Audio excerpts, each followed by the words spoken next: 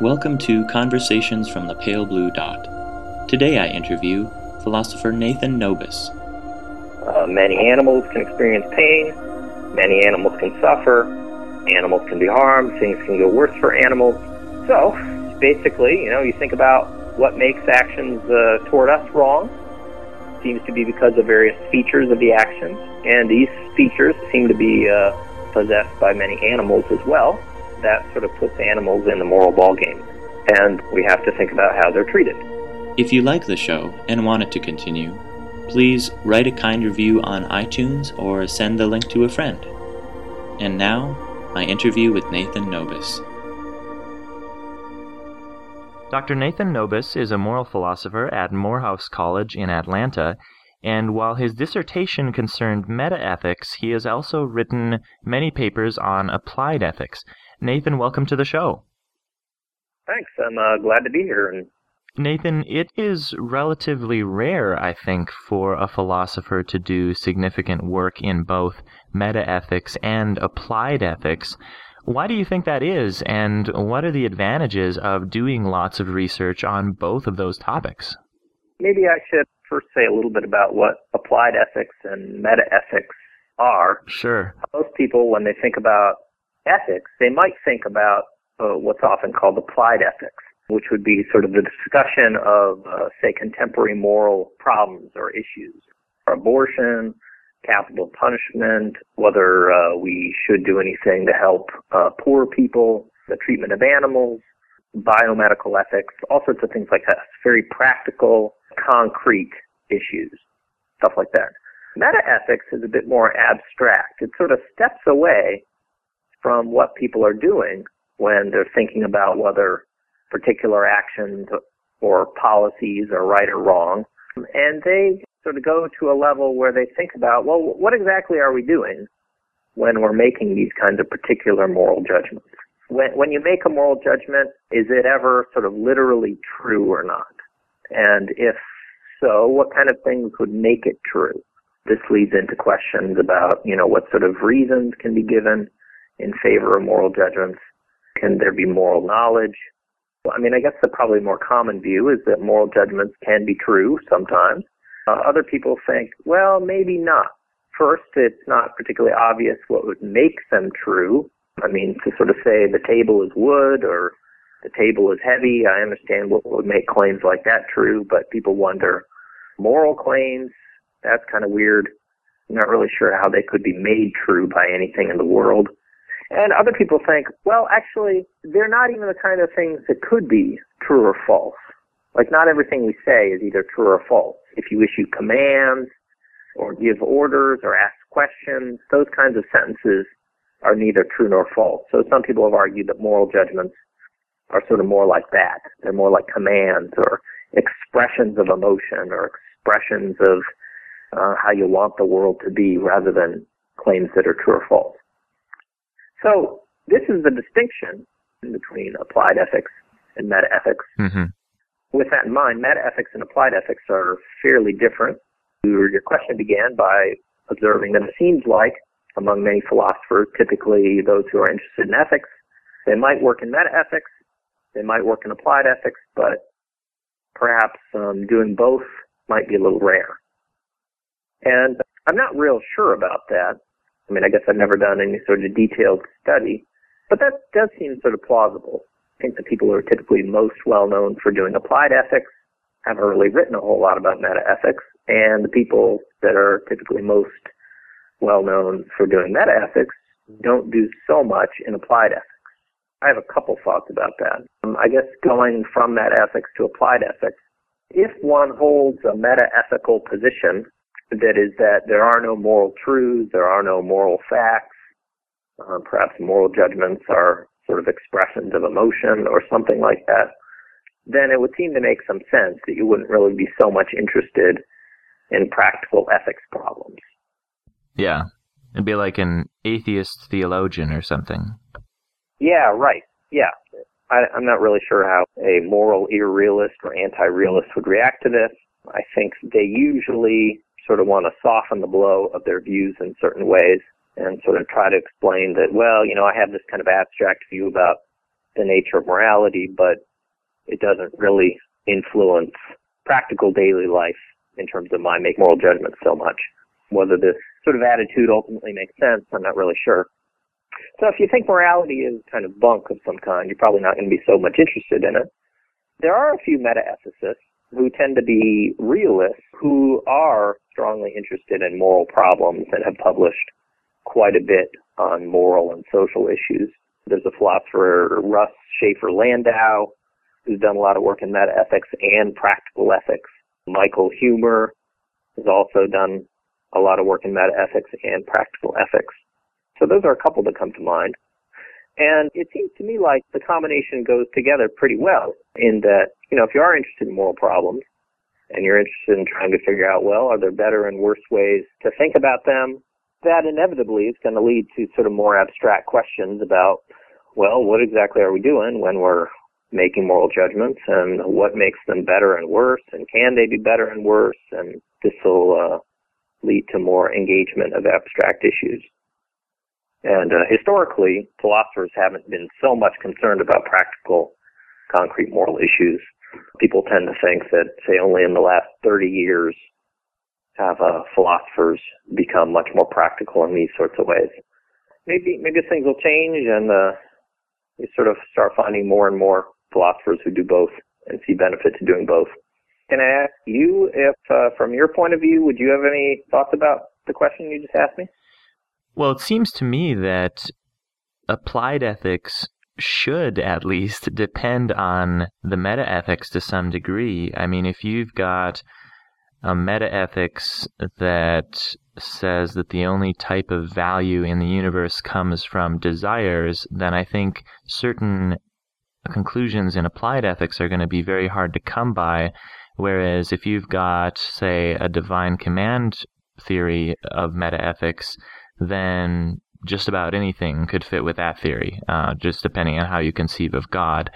And there are lots more things to say about that, but I think if you've got an applied ethics that is divorced from meta-ethics, then you can talk about whether or not certain arguments work. You can supply even new arguments, like in Defense of Abortion by, who was that now? 1972.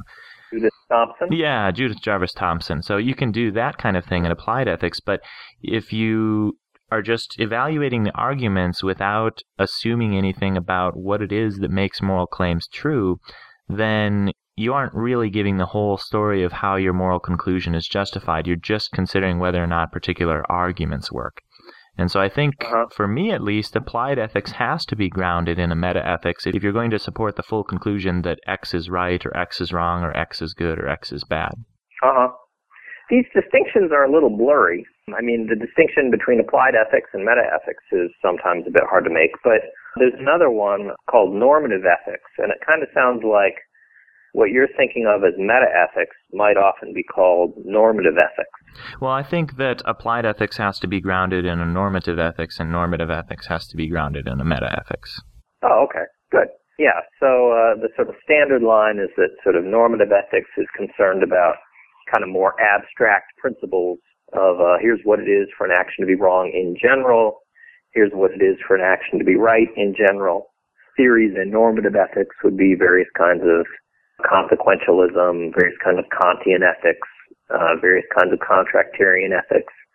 And it's typically these sorts of principles that might be applied to practical cases, right, to get particular judgments. Yeah, and I think those normative rules as well should be derived from a particular meta-ethics. For example, if you're going to go with a sort of virtue ethics sort of normative claim, then what the meta-ethics has to say about, say, robustness of character is going to matter. If it turns out that we don't have very robust characters and that we're mostly situational in our judgments and our action, then that's going to be a difficulty from the meta-ethical level or even the moral psychology level for such a normative theory, and therefore for the conclusions in applied ethics that follow from that normative theory. Right. Yeah, I'm feeling like the various labels and categorizations of issues are already sort of getting in the way. because these issues can sort of so easily be interrelated. One issue can lead you to another, and so on and so forth. Well, today, Nathan, mostly I want to speak with you about applied ethics, but as we were saying earlier, applied ethics seems to assume that one is a realist about morality. Could you just briefly tell us first why you're a realist about morality? I think most people are realists about morality, and by that I mean to say that they think that moral claims are sometimes true.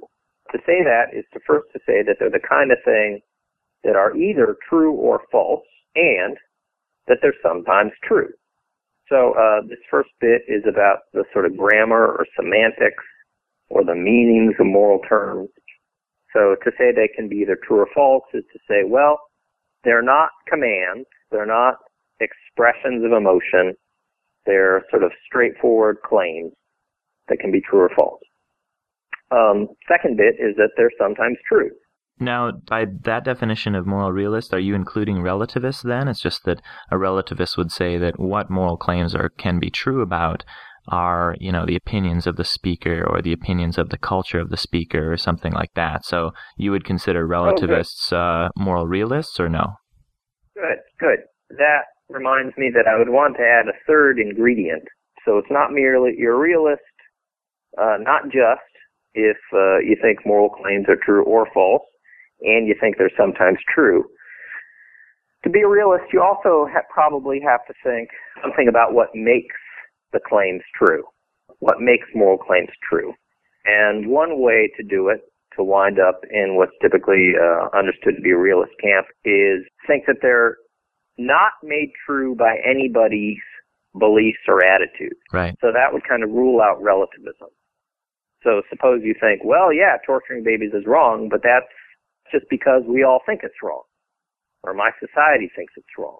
That would make the truth of it dependent upon somebody's or the group's beliefs, and at the very least, realists typically want to say, that's not the kind of view we want. We want the truth maker for our judgments to be something else.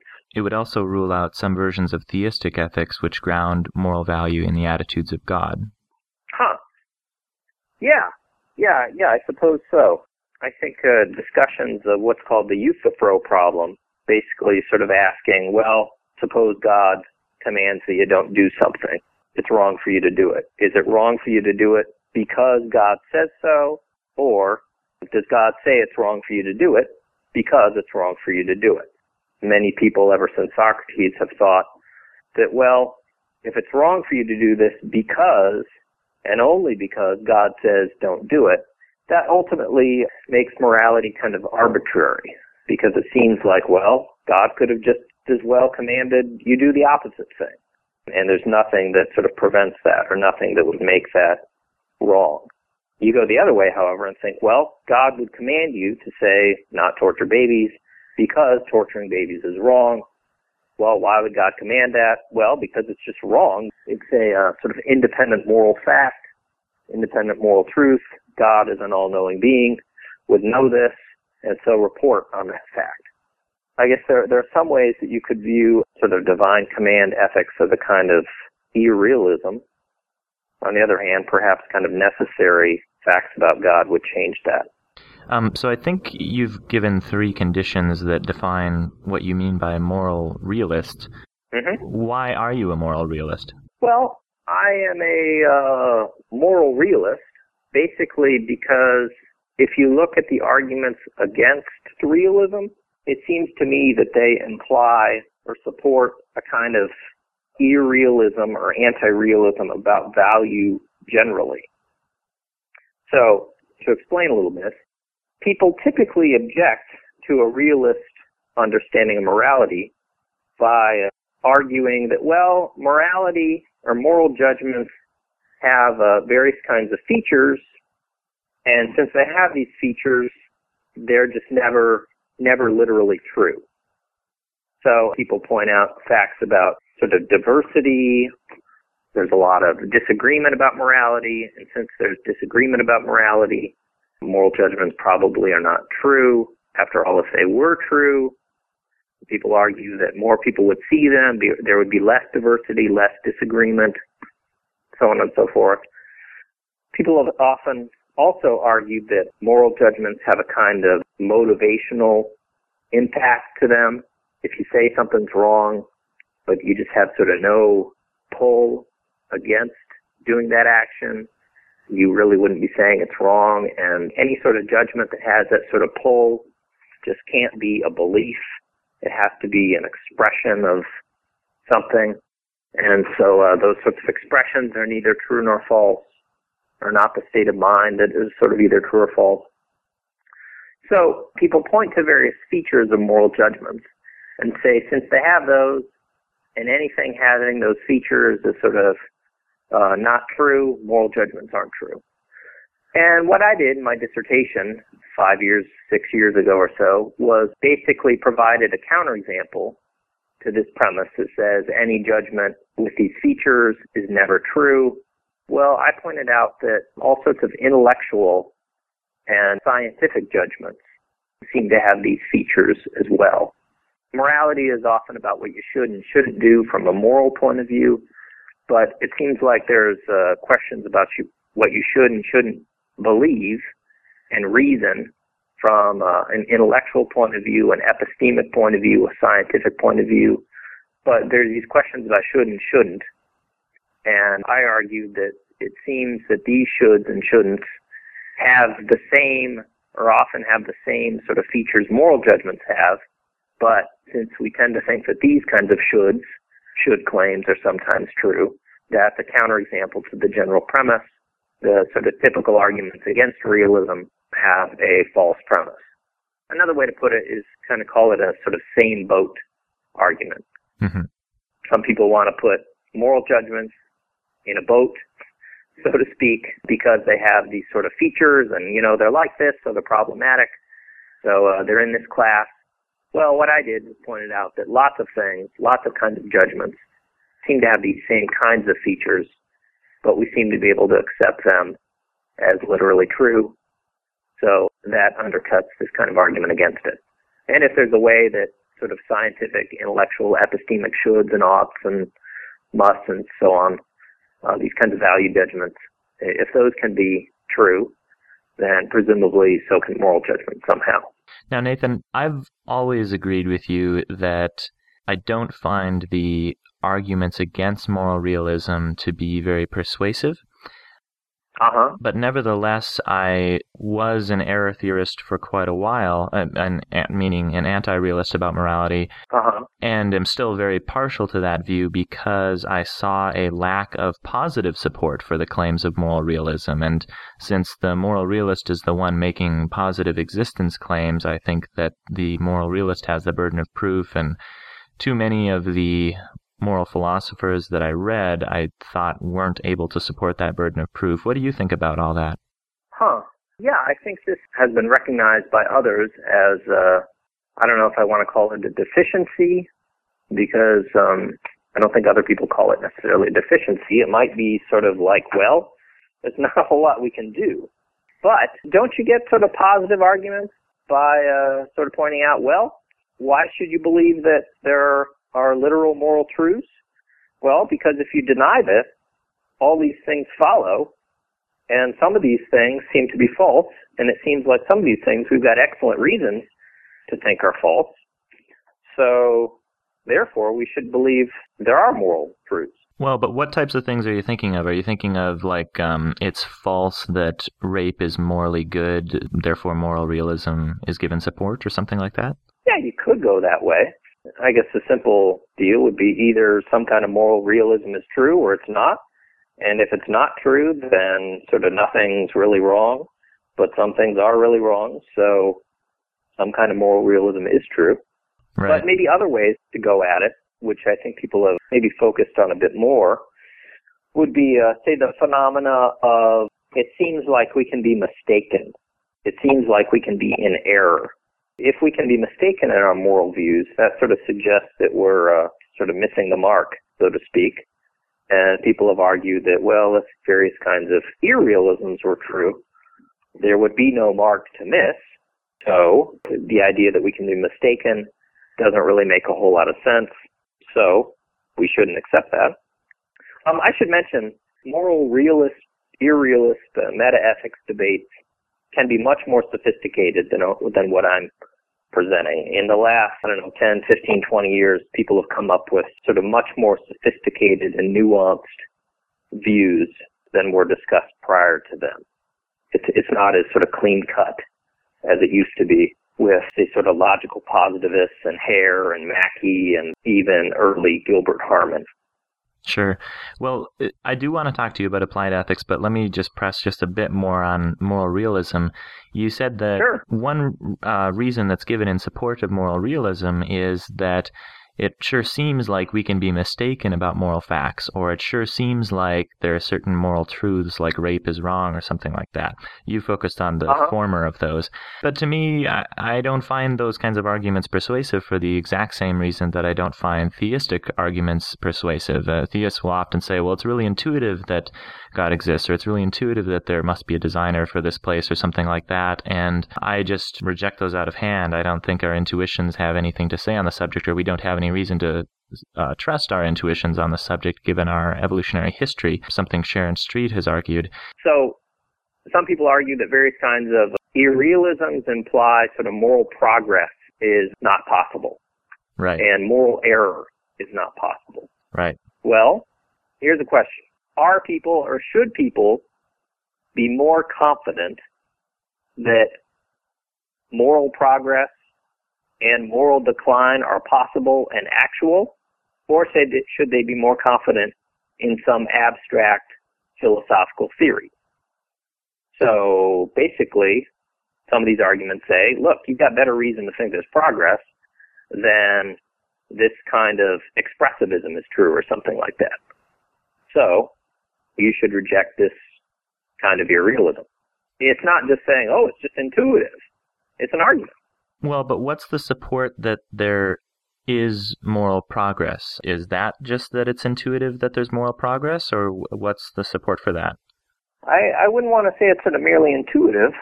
Well, think about the slavery example. So you could describe slavery. Slavery is like this, it involves this, so on and so forth. Suppose this ends in a society, and these bad things that were happening to these people are no longer happening. They have increased positive opportunities, so on and so forth. They're not being harmed in various sorts of ways. They're being given greater respect, so on and so forth. Wouldn't that be enough to try to show that there's progress? Certainly that there's progress. I think the anti-realist would say that he agrees with all of those premises, but that he's saying that morality isn't an appropriate term for that. Yes, there's more respect, there's equality, there's all those kinds of things, but the whole point of the anti-realist project is that that's not grounded in some kind of objective, intrinsic moral value. But of course, most people believe that there is objective, intrinsic moral value, and so that they see the increase of respect and the increase of equality as moral progress. So that's how the anti-realists would explain why most people intuitively believe in moral progress. But they're saying, well, that's because they have this false assumption that we talked about earlier. Right. And why is it false?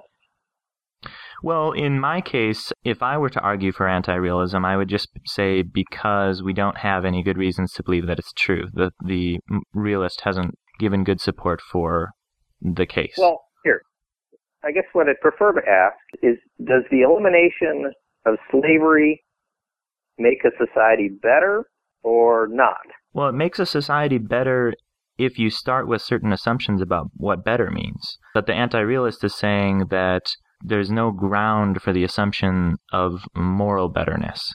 It's better. I mean, let's say if we just start from we define that better means fulfilling more desires. Then, yeah, the abolishment of slavery is better according to that definition. But the moral anti-realist is saying that there's no particular reason to say that there's like some objective fact about the universe that fulfilling desires is intrinsically valuable.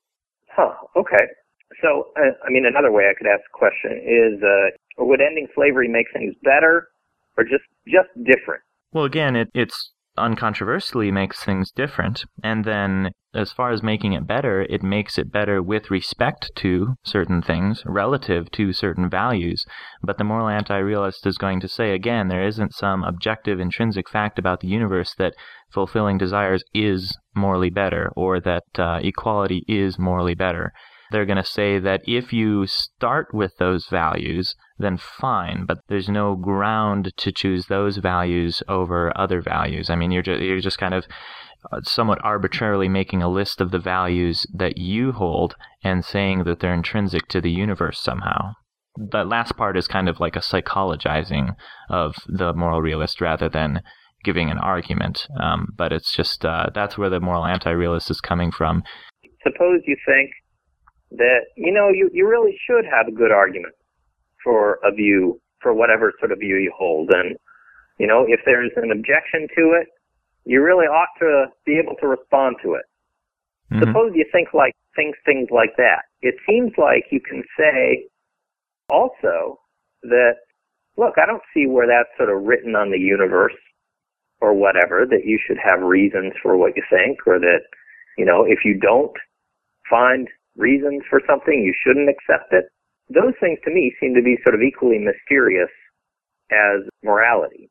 And the point of my dissertation was basically that, well, if you can accept shoulds like that, then it seems like you should be able to accept moral shoulds too.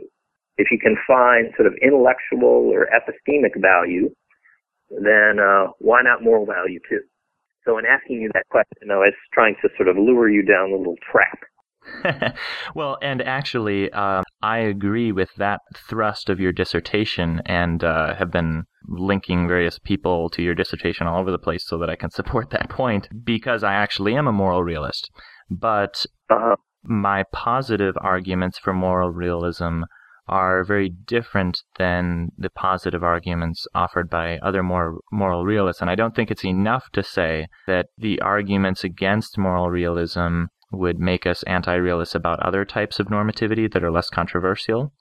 I think the moral realist also has a burden of proof to explain how it is that moral facts in particular exist or are binding or something like that. And that's where I don't think that arguments about, well, it seems like we have moral progress, or it seems like rape is wrong, or it seems like we can be wrong about moral facts, that's where those arguments, those positive arguments in favor of realism don't persuade me, and I would want to look towards other arguments. Now we finally get to applied ethics. But let's talk about this first. Sam Harris recently gave a TED Talk about the science of morality. Well, the meaning of the word scientific is less than clear. People use it in different ways.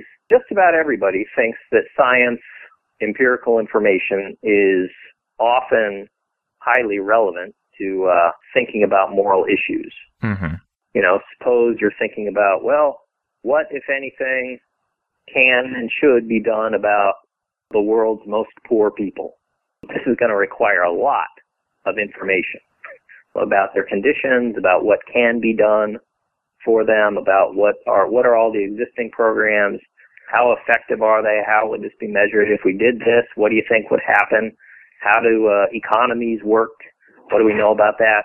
So all this information would be necessary, but it certainly wouldn't be sufficient, because somehow this information, or relevant parts of it, are basically kind of going to have to be conjoined with moral principles that will tell you, well, if a situation is like this, then it would be permissible to do that. If the situation is like this, say these three conditions are met, doing this action would be obligatory, so on and so forth. And for the information, you got to get the information from observations, science, and experiments, things like that. Often it can be complicated. Often scientific experts can disagree. So the science, of course, is often relevant. But in terms of the finding and applying sort of relevant moral principles, science doesn't do that. So one of the things that was mentioned in that talk was, he mentioned something like the idea that the well-being of conscious beings matters morally. Right. That's not a claim from science. Yeah. You don't go to a biology class, a physics class, a chemistry class, and find anything about that. But so the point is that various moral principles don't come from science. So insofar as that part of moral thinking doesn't come from science, thinking that ethics can be totally scientific seems to me to be a mistake. Well, Nathan, let's talk about animals. Western religions have tended to draw a strict line between animals and humans so that humans possess lots of moral value, whereas animals have almost no value, so it's okay to kill them for hunting or sacrifice or even fun. But Eastern religions have generally taken animals in a very different light. Jainism, for example, says that even dust mites are morally significant, and we should avoid killing them if possible. So do you think that modern science makes one of these approaches more plausible? In the past 30 to 40 years, professional philosophers have started thinking a lot more about how animals ought to be treated. And this is a controversial issue even now, decades later. And I think one helpful way to think about controversial issues is to think about non-controversial issues or less controversial issues. And if we think about the ethics of sort of human-to-human relationships, if we think about the various ways that we could be treated wrongly, here I'll even say sort of intuitively, the sort of worst ways that we could be treated wrongly. Mm-hmm. If we made a list of gruesome actions that have been done to humans by humans, and ask, what do these all have in common? Why are they wrong? We might very easily quickly observe that, somebody is being caused to experience pain or suffering or deprivation or some kind of bad stuff, harm. If you start with that case, people have argued that, well, if it's wrong to treat humans in certain ways because it will cause them to suffer, cause them pain, cause them harm, be bad for them, make things worse for them, so on and so forth, then it seems like it's wrong to treat anybody in those ways if they can suffer, if they can experience pain, if they can be harmed, so on and so forth. And if that's true, well, here's where the science comes in, and even just sort of common sense. Many animals can experience pain, many animals can suffer, animals can be harmed, things can go worse for animals. So, basically, you think about what makes actions toward us wrong. Seems to be because of various features of the actions, and these features seem to be possessed by many animals as well. That sort of puts animals in the moral ballgame, and we have to think about how they're treated. Yeah, and what comes to my mind when we talk about this is to avoid that kind of conclusion, somebody like Descartes had to suppose that when animals look like and act like they've been harmed and they're in pain and suffering, it's really just kind of a machine reaction, and they don't actually experience suffering subjectively. But that's very difficult to take seriously, I think, even at a common sense level, but certainly when we take into account the last 80 years of scientific research in animals. Yeah, Descartes apparently thought that, and he thought that apparently because he argued that since animals don't have language, they don't have minds, and since they don't have minds, well, they can't be hurt or harmed. And so if they appear to be, say, writhing in pain because they've been nailed to a board and cut open, I think he said it's kind of just like the springs of a clock that are just sort of springing out all over. Mm-hmm. So it appears like they're in pain, but they really don't. Now, people have argued that actually Descartes' arguments really aren't any good, in particular by pointing out that, well, it doesn't seem like you'd have to have language to have a mind. And people have argued that, well, if that were true, then nobody could ever learn language. So babies would never learn language, but obviously they do learn language, so somehow they must have a mind pre-linguistically. There's something going on so that they can, hear the word ball and see a ball and kind of put the two together. Mm-hmm. So people have argued that Descartes' assumption there is not true. Nathan, I want to ask you about a book called Putting Humans First, Why We Are Nature's Favorite, which is a book written by Tibor Machan I'm not sure how to pronounce his name, but something like that. That book is supposedly a defense of human-centric ethics, which is a very popular view among the average person, but It seems like it's not a popular view among applied ethicists in philosophy because, like you were saying earlier, it's very hard to understand why we would justify this sharp line between humans and other animals scientifically. What are your thoughts on his attempt to, put humans first in ethics? The kind of reasoning that I presented earlier, a sort of very rough case, sort of in favor of animals, you might put it, pointed to similarities between typical human beings and mammals and birds, at least. And the similarity would be mind and the ability to experience pain and suffer, having a kind of life that can go better and worse. Mm-hmm. So if you emphasize similarities, then that sort of bodes well for animals from their point of view. So if, for whatever reason or desire, you wish to resist this kind of reasoning, you need to focus on differences between all animals and all human beings. So, in response to a claim that, but just like us, animals can suffer and feel pain and their lives can go badly for them and go better and stuff like that, and so therefore it matters how we treat them deeply, and, we shouldn't harm them in ways that we would not allow for humans to be harmed. In response to this sort of reasoning, people have to say, well, but animals are different. And since they're different in important ways, it is okay to harm them in various ways. It is okay to raise them and to kill them and eat them. It is okay to hunt them and experiment on them and skin them for their furs and stuff like that. I know this is all bad for animals, but it's okay because they're different from us in this sort of way.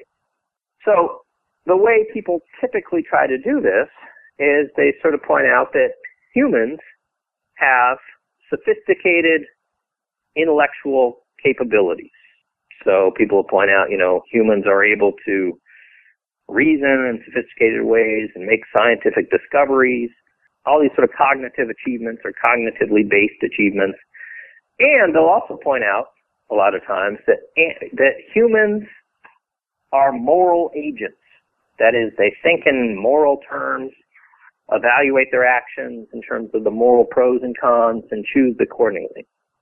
So they identify that as something about humans and point out that, well, animals don't seem to be like that, and argue that since there's this difference, that justifies treating animals badly, and so the animal advocates' arguments were unsound.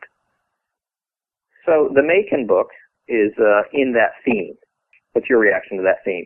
I guess it's not clear to me why, say, the difference in intellectual capacity between chimpanzees and dolphins on one hand and humans on the other, why that would make such a morally significant difference. It's especially difficult if you're coming from a consequentialist point of view, because animals clearly can be harmed.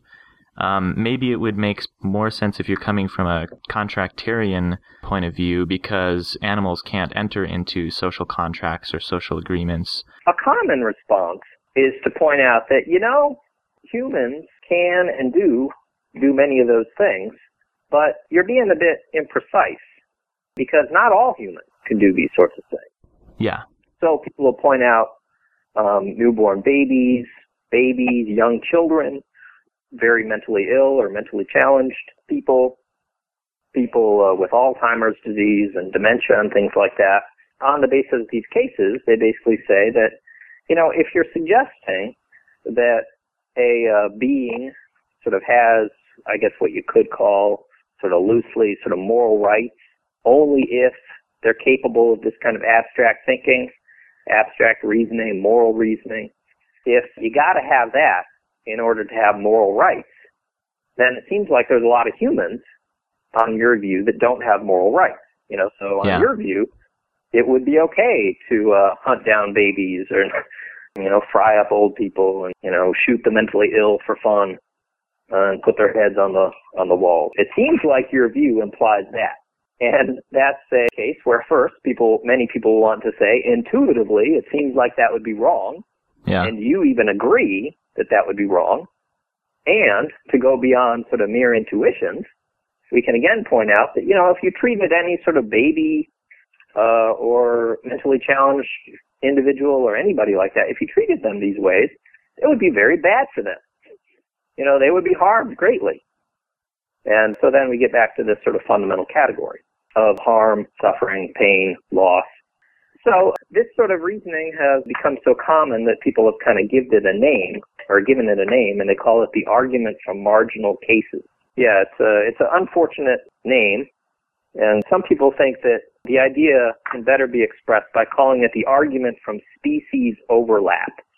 And the idea is that the morally relevant features, the features that determine how somebody should be treated, overlap different species.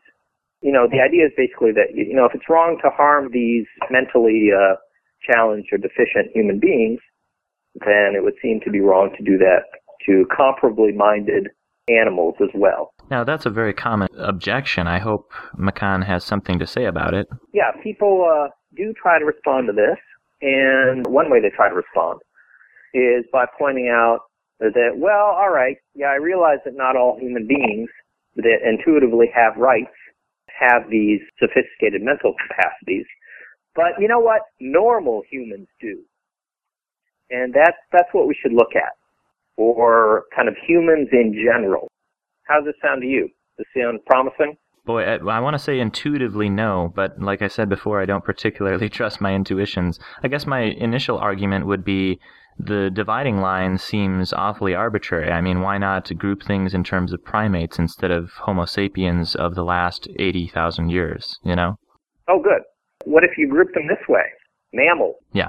Or you group them like, sentient beings. Yep.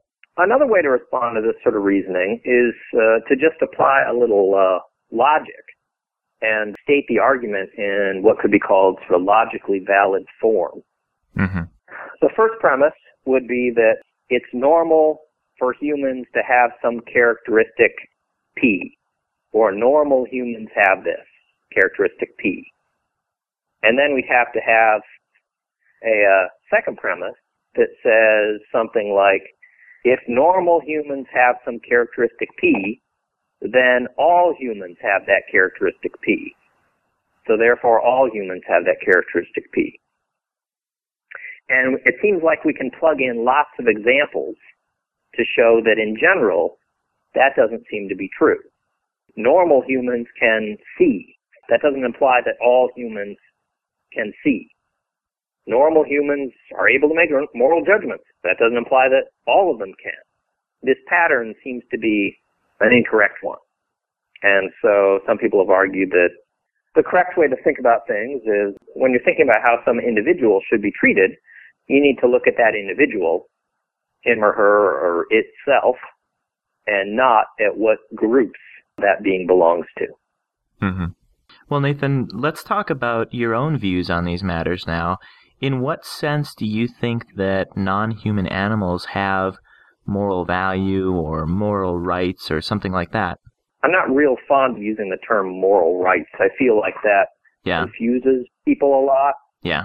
So I tend to not really think about things in those sorts of terms. My approach to these sort of things is pretty broad.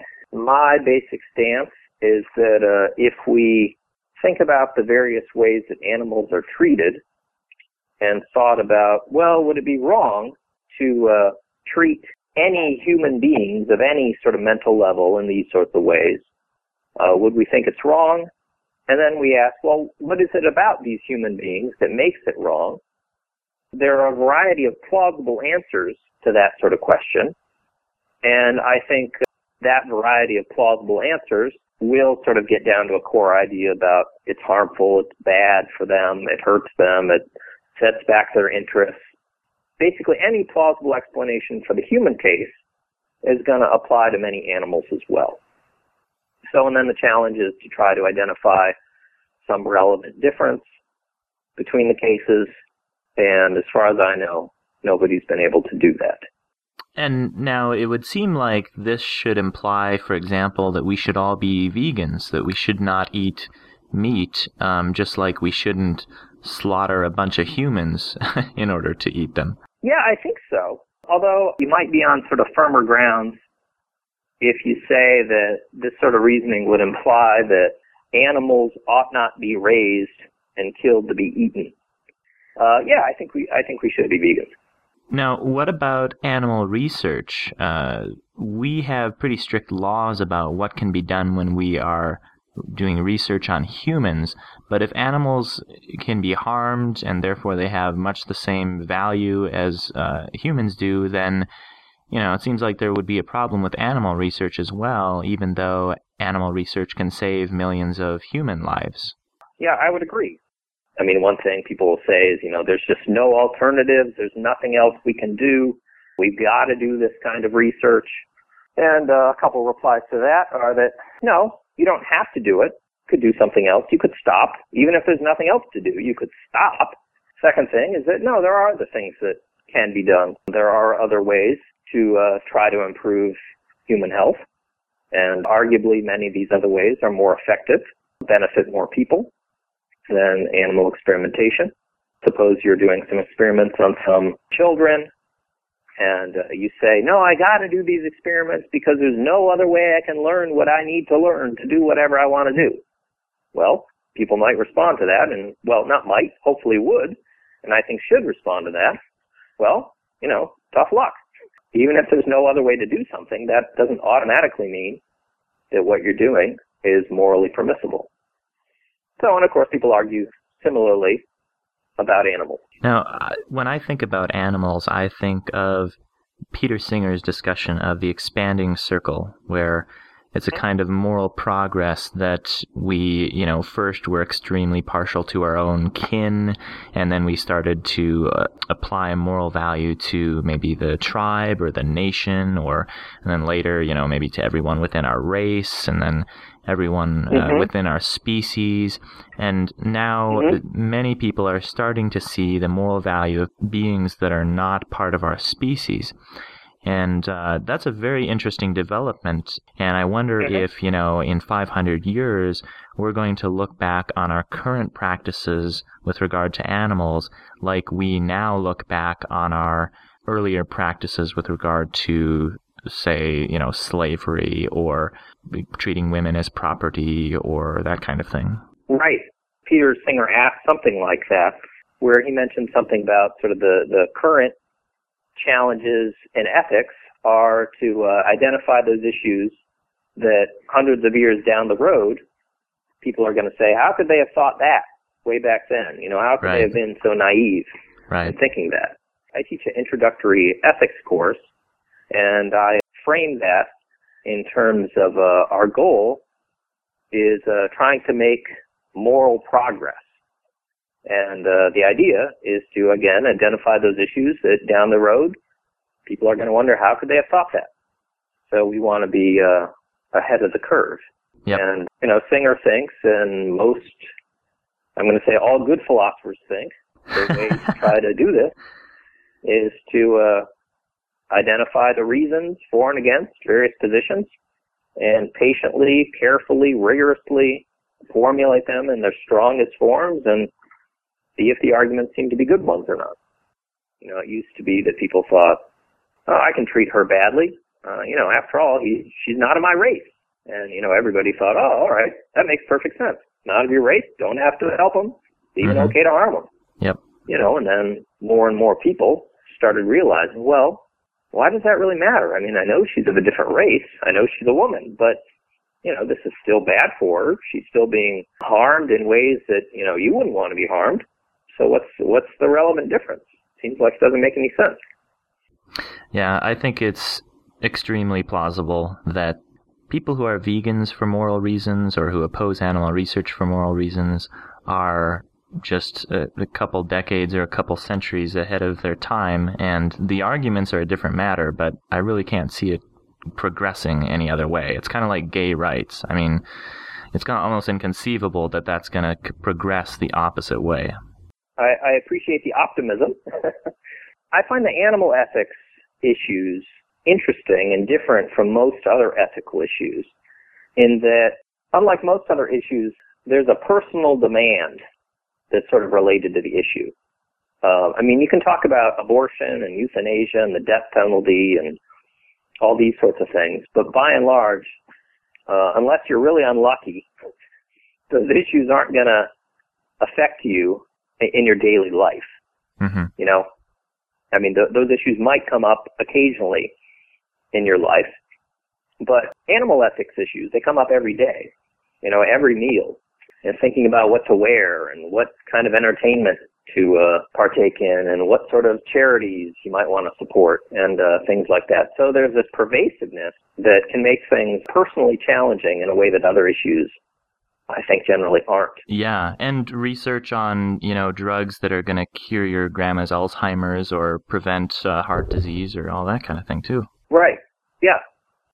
So the fact that these issues are so personal, well, that excites people, some people, and, sort of they kind of rise to the occasion to think about them carefully. Other people, I think they might have a kind of opposite reaction.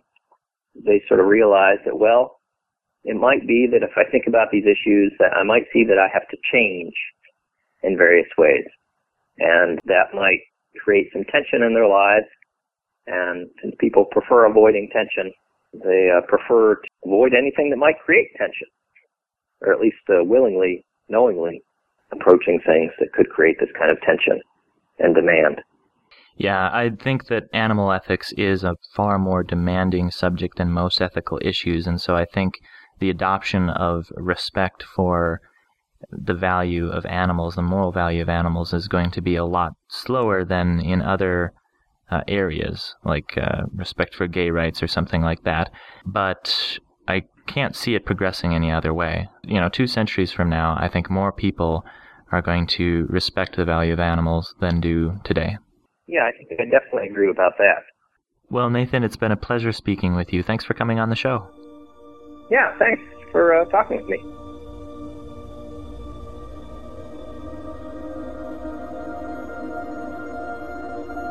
In the next episode, I'll be interviewing Ron Mallon about experimental ethics. So stay tuned for more conversations from the Pale Blue Dot.